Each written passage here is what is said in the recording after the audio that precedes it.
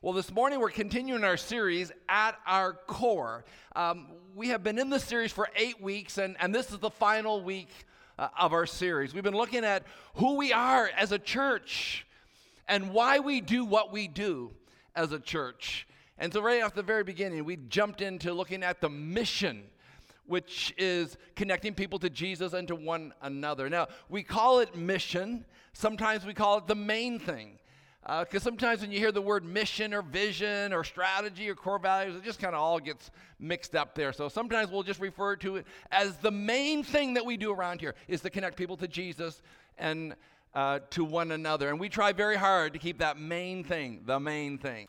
In 1856, Booker T. Washington was born in Virginia into slavery. He later became an American educator, author, orator, actually an advisor to presidents of the United States. And between 1890 and 1915, he was the dominant leader in the African American community. And he's known for some of his very thought-provoking statements. And let me just give you a few of them. One of them is, he said, "No race can prosper till it learns that there is as much dignity in tilling a field as there is in writing a poem." He made this comment: "The world cares very little what you do or what you or I know, but it does care a great deal what you and I do." He went on to say, opportunities never come a second time, nor do they wait for our leisure. If you want to lift yourself up, we'll lift someone else up. And I came across this one this week. He said, excellence is to do a common thing in an uncommon way. Excellence is to do a common thing in an uncommon way. I love that statement because sometimes we think excellence means perfection. No, it's doing something common in an uncommon way. Because if excellence required perfection all the time, then we would see very little of excellence. Solomon said, "Farmers who wait for perfect weather never plant. If they watch every cloud, they will never harvest." Ecclesiastes 4:11-4.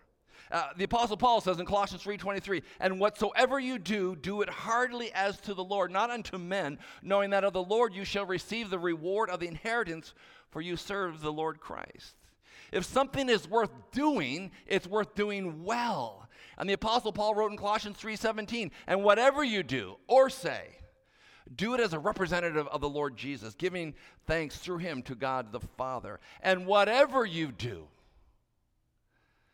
whether in word or deed, do it all in the name of the Lord Jesus, giving thanks to God." So take your Bibles and turn to Matthew chapter 25. Matthew chapter 25. Matthew chapter 25. In fact, let's pick the story up again in verse 14. This is Jesus speaking. "Again, it will be like a man going on a journey, who called his servants and entrusted his property to them. To the one he gave 5 talents of money, to another 2 talents, and to another 1 talent, each according to his ability. Then he went on his journey. The man who had received the 5 talents went out once and put his money to work and gained 5 more. So also the one with 2 talents gained 2 more. But the man who had received the 1 talent went off, dug a hole in the ground, and hid his master's money. After a long time, the master of those servants returned and settled accounts with him. The man who had received the 5 talents brought the other 5. 'Master,' he said, 'you entrusted me with 5 talents. See, I've gained 5 more.' His master replied, 'Well done, good and faithful servant. You've been faithful with a few things. I'll put you in charge of many things. Come and share in your master's happiness.'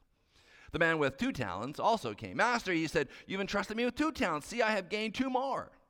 His master replied, 'Well done, good and faithful servant. You have been faithful with a few things. I will put you in charge of many things. Come and share your master's happiness.' Then the man who had received the 1 talent, 'Master,' he said, 'I knew you were a hard man, harvesting where you have not sown and gathered where you have not scattered. So I was afraid and went out and hid your talent in the ground. See, here it is, what belongs to you.'" Excellence is not found in you having the final score higher than everybody else. Because here we have the story. Jesus, this master, gives someone 5 talents. Okay, he's given him a lot. And the master goes away, the master comes back, and he's doubled his money with his 5 talents. And Jesus says, man, well done, you good and faithful. That's awesome. But notice he says the exact same thing to the person with 2 talents. So we have a man with 5 talents. He doubled it, yes. We have a man with 2 talents. He went out and doubled it too. He only had 2. But Jesus says the exact same thing. Wow, well done.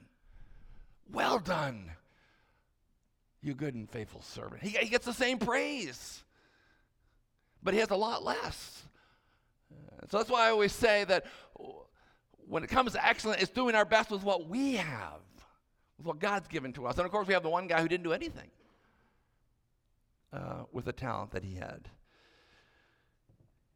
But Jesus responds exactly the same to those who went and with what was given to them, with their investments.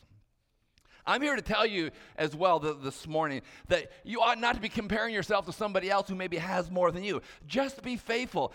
Just be excellent with what God has put into your hands. And if God's given you 5 talents, great, go use that. If God's given you 2 talents, then go and use the 2 talents. If God's given you 1 talent, great, use that 1 talent that he's given to you for his glory. Be faithful with that. Because remember, excellence is not found in the final scoreboard. Oh, he got more than me. Excellence is about what you did with what God gave you. It's not about a score. It's giving God your best. You know, way too often we are always looking around trying to compare ourselves with others instead of focusing on what is ahead for us. In fact, I have a photo of Michael Phelps. I thought this was, I think we have it right there. Very close race. It's a well-known photo. I'm just thinking, there's Michael, focused straight ahead. Here's the other guy just looking over, kind of like, oh, where's he doing? What's he got? What's happening? And I'm thinking to myself, I feel like sometimes that's how we live as Christians, always looking, trying to compare ourselves with somebody else. That's not what God's called us to do. God says, I've given you a certain amount of talent. You do with what I've given you. Don't be looking around comparing, because excellence is doing your best with what God has given you. In the book of Philippians, the Apostle Paul makes this statement. Paul determines that he's going to be the best that he can be, the best person he can be for God. He says, I press on toward the goal for the prize of the upward call of God in Christ Jesus. And really, every Christian has ample reasons to say the same thing that Paul says. I'll be what I can be, and I'll reach for excellence in Christ. And I understand it. Sometimes it takes a special measure of dedication to strive for excellence. This is particularly true in the Christian life. I mean, excellence in Christianity does not happen, I know that, by accident. It requires commitment. I get that. It requires motivation. Yet every Christian has been called to a higher calling. And that's why Paul says, I press towards the goal that's ahead of me. Paul was a man dedicated to excellence as a Christian. He did not believe in careless commitment. His goals were high. His standards were high. His purpose in life was high. So he could be the very best person that he could be for Christ with what was given to him.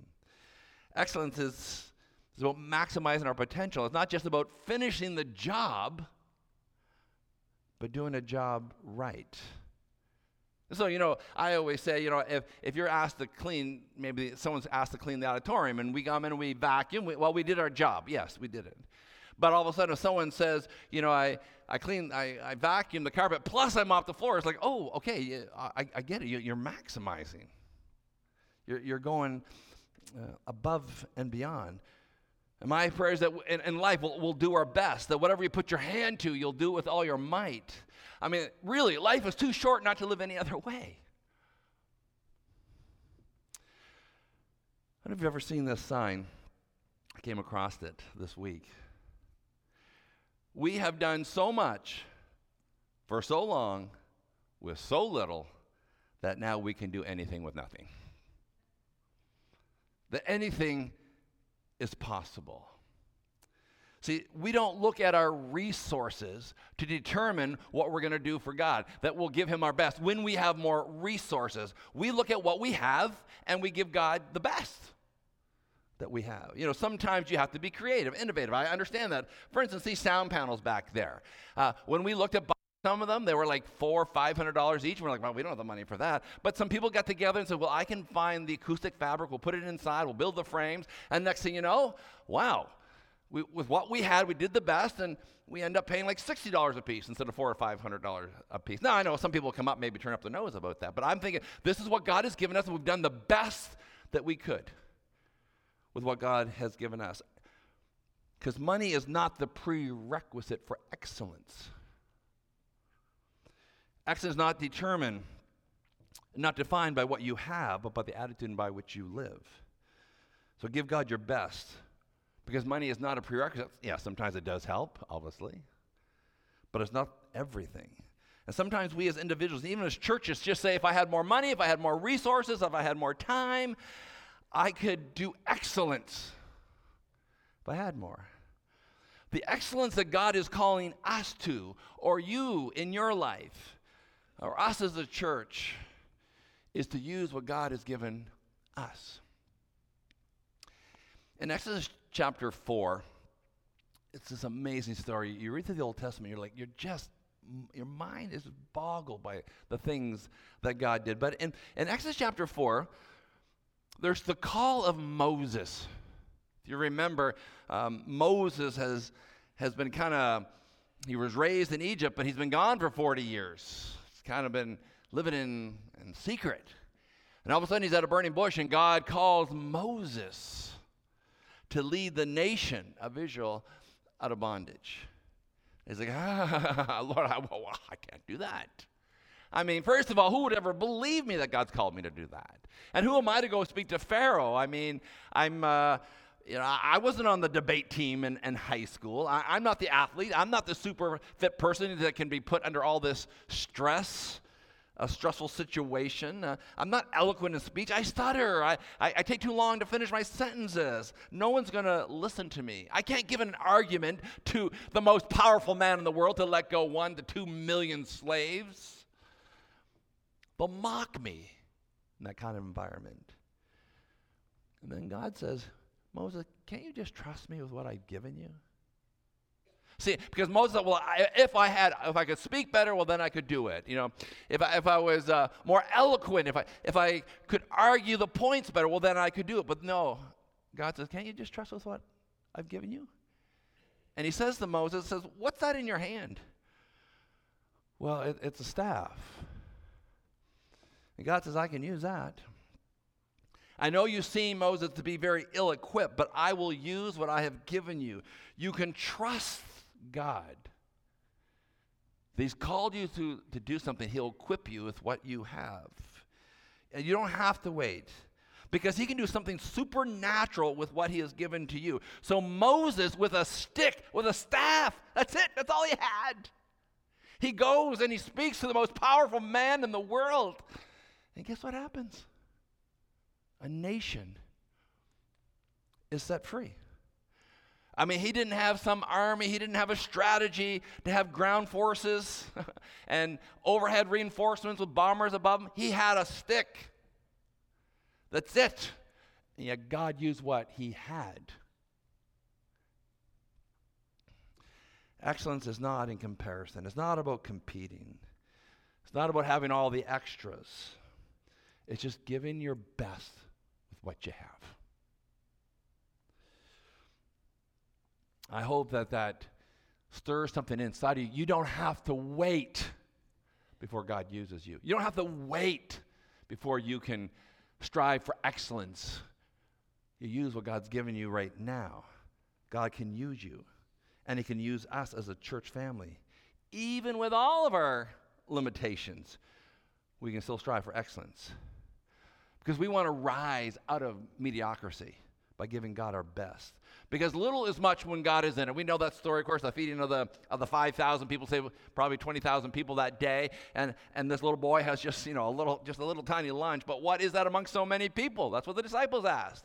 And then all of a sudden you watch what Jesus did, and all of a sudden these 5 little biscuits and 2 little fishes, God does something miraculous, supernatural. He just used what the boy had. I believe God does the same thing. Because remember, excellence is not about the things that we have. It's really a mindset. It's our attitude. I also think excellence can be found in the details. Have you ever heard of the establishment called Chick-fil-A? Pastor Dave has shares in it. He goes, when it's nearby, he goes morning, noon, and afternoon.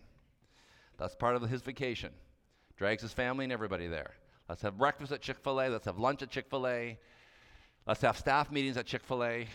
Let's bring my friends to Chick-fil-A. Chick-fil-A, they put an emphasis on excellence. And I realize a lot of Canadians have not experienced it because there's only a couple of them in our country. But I like what they do. Because sometimes, you'll go to a fast food, maybe you've had this experience, you've gone to another establishment, and you step up to give your order, and sometimes you feel like you're an inconvenience. Like, what do you want? Right? And they kind of put it in. You're like, I'm sorry, am I inconveniencing you? But you go to Chick-fil-A, and it's like, the man with the blue hat, he's here. They've been expecting you with anticipation. They're so excited when you walk through the door. When you go through the drive-thru, you're not speaking to a little speaker. No, there's people out there with their little iPads taking orders personally from you because they realize that it's in the details. Excellence is often in the details. And Chick-fil-A says people will not remember what they ordered in the store last week, but they will remember how they felt with the experience. And so excellence is found in those little things. Now, I realize today that, after we leave here today, by tomorrow afternoon, you probably won't remember what I said. I get that. I think the stats are by Wednesday, 90% of people don't remember what was said on Sunday. But you'll always remember how you felt when you left here. You'll always remember what the experience was like. You'll always remember how it felt when the Word of God was unfolded right in front of you. See, I feel that when people walk through our doors, of course we want to welcome them, but we want to go beyond just being friendly as a church. We want people to know that they're loved here, actually, that there's a sense of love. There's a safe place to come. That is actually a place where you can connect. So, yes, friendly church, but hey, the excellence is in the details to go beyond just being friendly.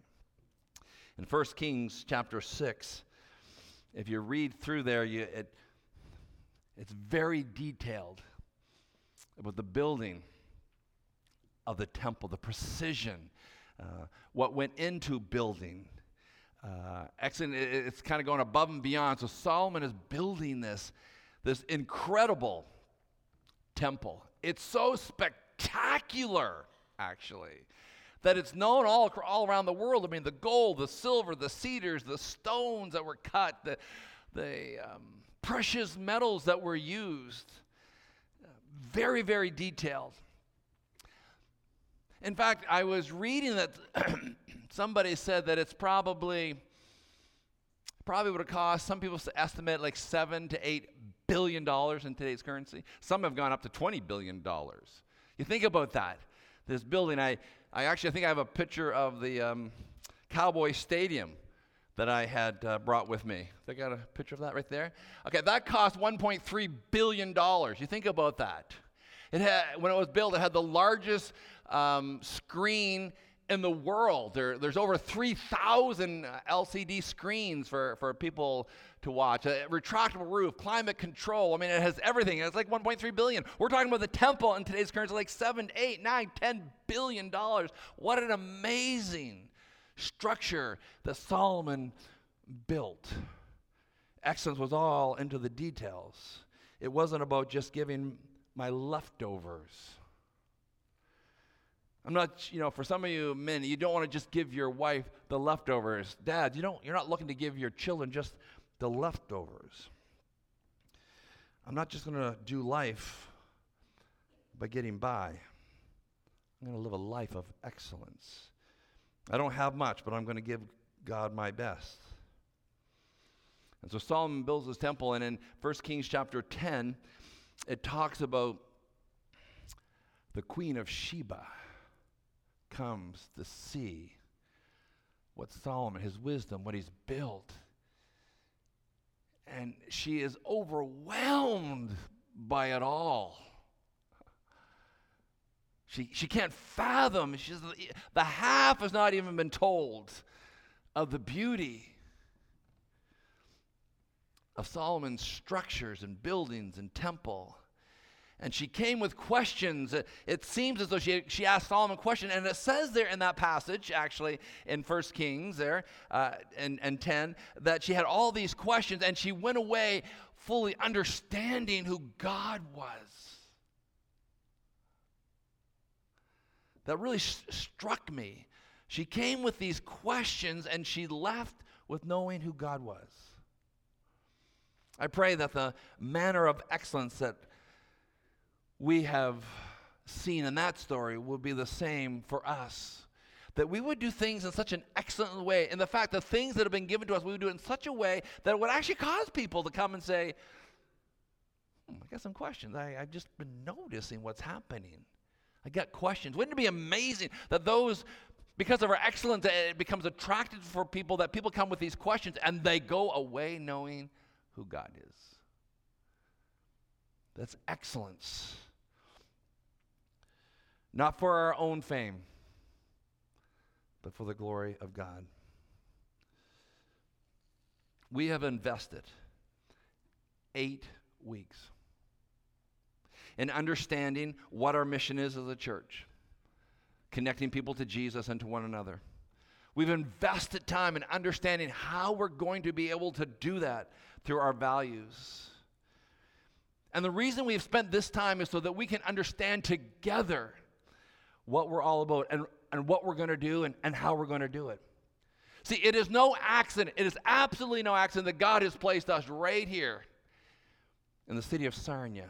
It's no accident that God has raised up this church family for such a time as this. This is no time to sit back and coast into our golden years. If there was ever a time for the church to rise up and make an impact with eternal significance, it is now. I don't know for you.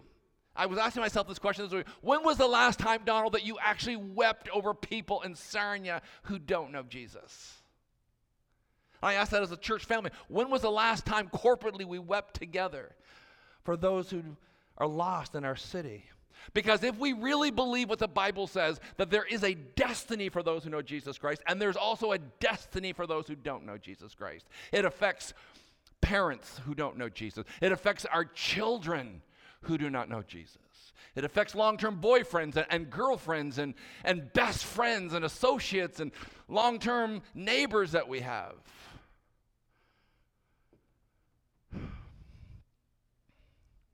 That's why we've invested 8 weeks in just trying to understand what we really are all about. God has strategically placed us right here, by the way, between Walmart and Lowe's. Like, when people drive by here all the time, I think God can use that even to prick someone's conscience at church. What's going on there? What's that all about? And so I want to encourage you as a church family, together, not just a few of us. I pray that together we'll rise up and strive for excellence in what we do. Because excellence is attractive. People are drawn to that. It causes them to ask questions why you strive for excellence. And remember, it's not about competing. It's not about comparing. It's not about some final number. It's just doing the best that God has given us.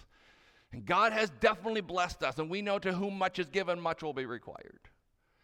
And God has done some amazing things in our past. But I still believe that with a rich 80 years behind us, we still have our best years ahead of us as we continue to connect people to Jesus.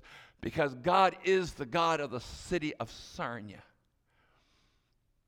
And as you walk through the city, you'll rub shoulders, you'll see faces, those who know Jesus and those who are very far from Jesus. So we have a great responsibility as a church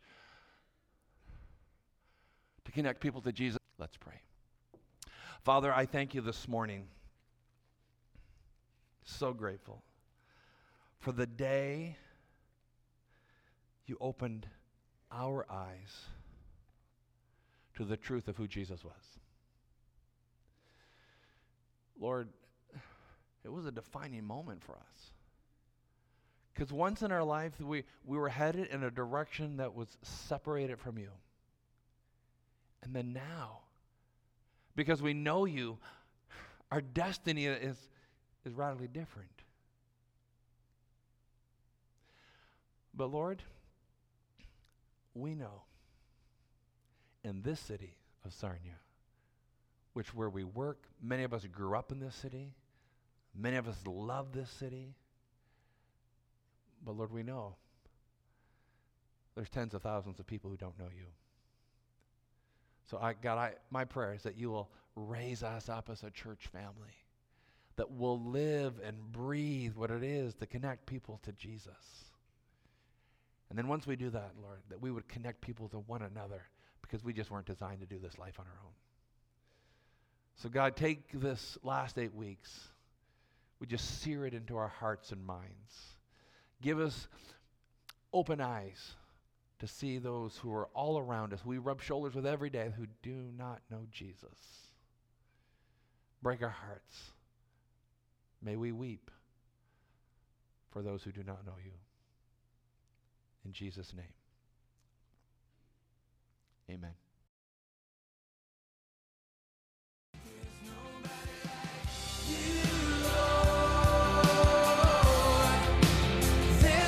Thanks for listening, and consider joining us live on Sundays at 9:15 and 11 a.m. For our address, directions, and any other information, find us online at templebaptist.com.